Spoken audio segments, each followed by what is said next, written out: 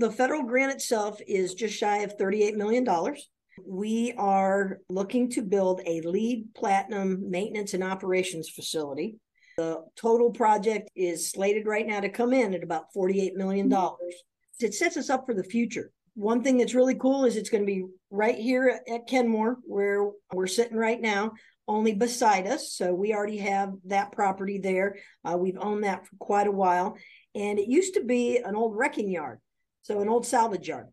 And so we take something, that could have been, more of a brownfield type situation, and we're going to build a beautiful building on it that's really going to add to the community, add to the aesthetics of the community, so we can continue to be a good partner and a good neighbor here. So excellent. You're using land that you already own that's right next door. So that's good. You're seeing right in the community.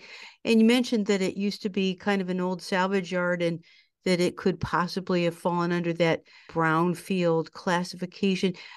Do you have any indication that any of that land is contaminated, or does it just kind of look junky? We've been through all of that. The land actually doesn't look junky anymore because we've owned it for quite some time now.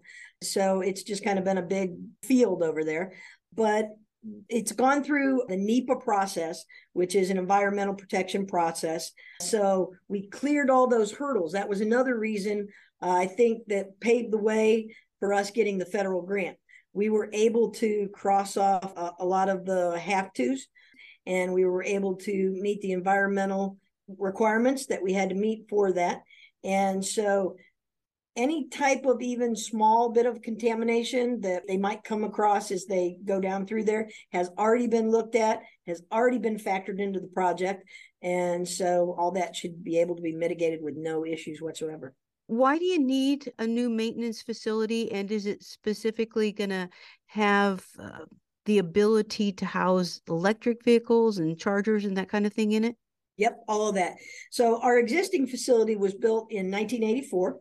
It was sized to maintain about 90 35-foot fixed route buses, and also in addition about 50 smaller demand response vehicles. Those are the ones you see doing like the SCAT service. The new building itself is going to be able to house our fleet that we have right now, which currently is 226 vehicles, fixed route buses, and 22 support vehicles. Also this building was built for about 200 people. We now have over 400. So what'll be nice is only maintenance operations, customer service will be in that new building, and training will be there also. It'll be able to hit a lot of different spots for us. So first of all, we want operations, our bus operators that come in every day. We want them to have a facility that works for them. They work a lot of crazy hours. They come to work at 4:00 in the morning. They don't go home until, later in the day. They sometimes come in and report 2 and 3 times a day to finish one shift.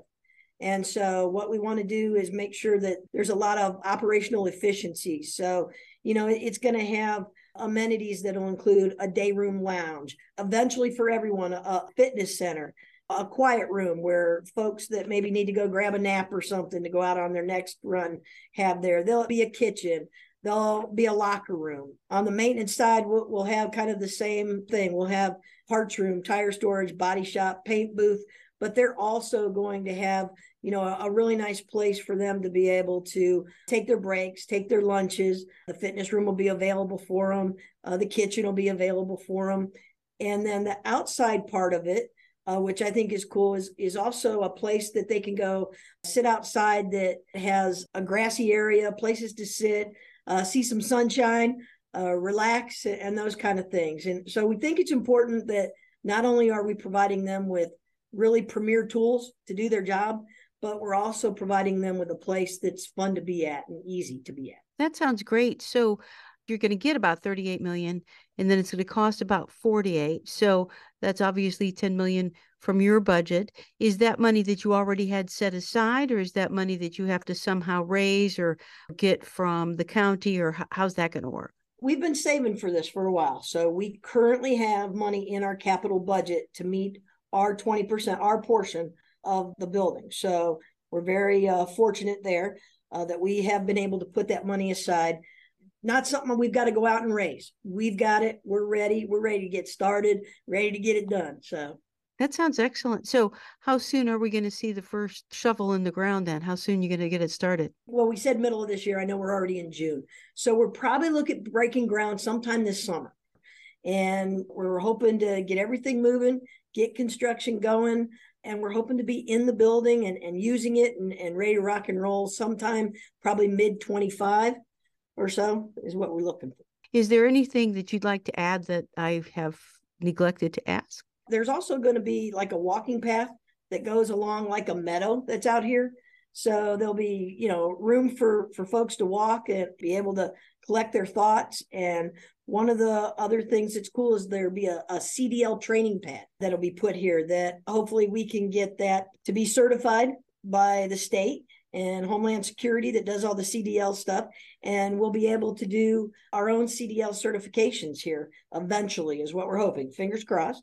That means that when you hire somebody, if they don't already have their CDL, then they can just go ahead and get it through you and they won't have to pay to go to school somewhere, right? Correct. Now, we currently train bus operators ourselves to pass the CDL test, but we have to take them places then to get that done. And sometimes that's difficult. There's sometimes when they're driving an hour to get to a CDL facility site where they can go take the test. And so if we're able to get our trainers certified or someone in the area certified to be a test giver, then we'll be able to get those tests done more efficiently and get people through our system and make sure that they're trained the way that we want them to at that high caliber. You guys have had an ongoing need for more bus drivers, right? Absolutely. We have hired almost 100 bus operators over the last 8 months or so. And we're doing pretty good. Of those 100 that we've hired, added about 80 that have stayed. So we've got about an 80% rate of folks being able to get through the training and stay, which is awesome. Right now, we could use still about 40 more. So, of course, we'll make this an advertisement for bus operators. Come do the coolest job in the world. I was a bus operator. It was the best job I ever had. Hands down, I loved it. It's a great job, and it's a great way to give back to your community as well. So we teach you how to drive the bus. Just come on in and fill out an application or go online and fill out an application.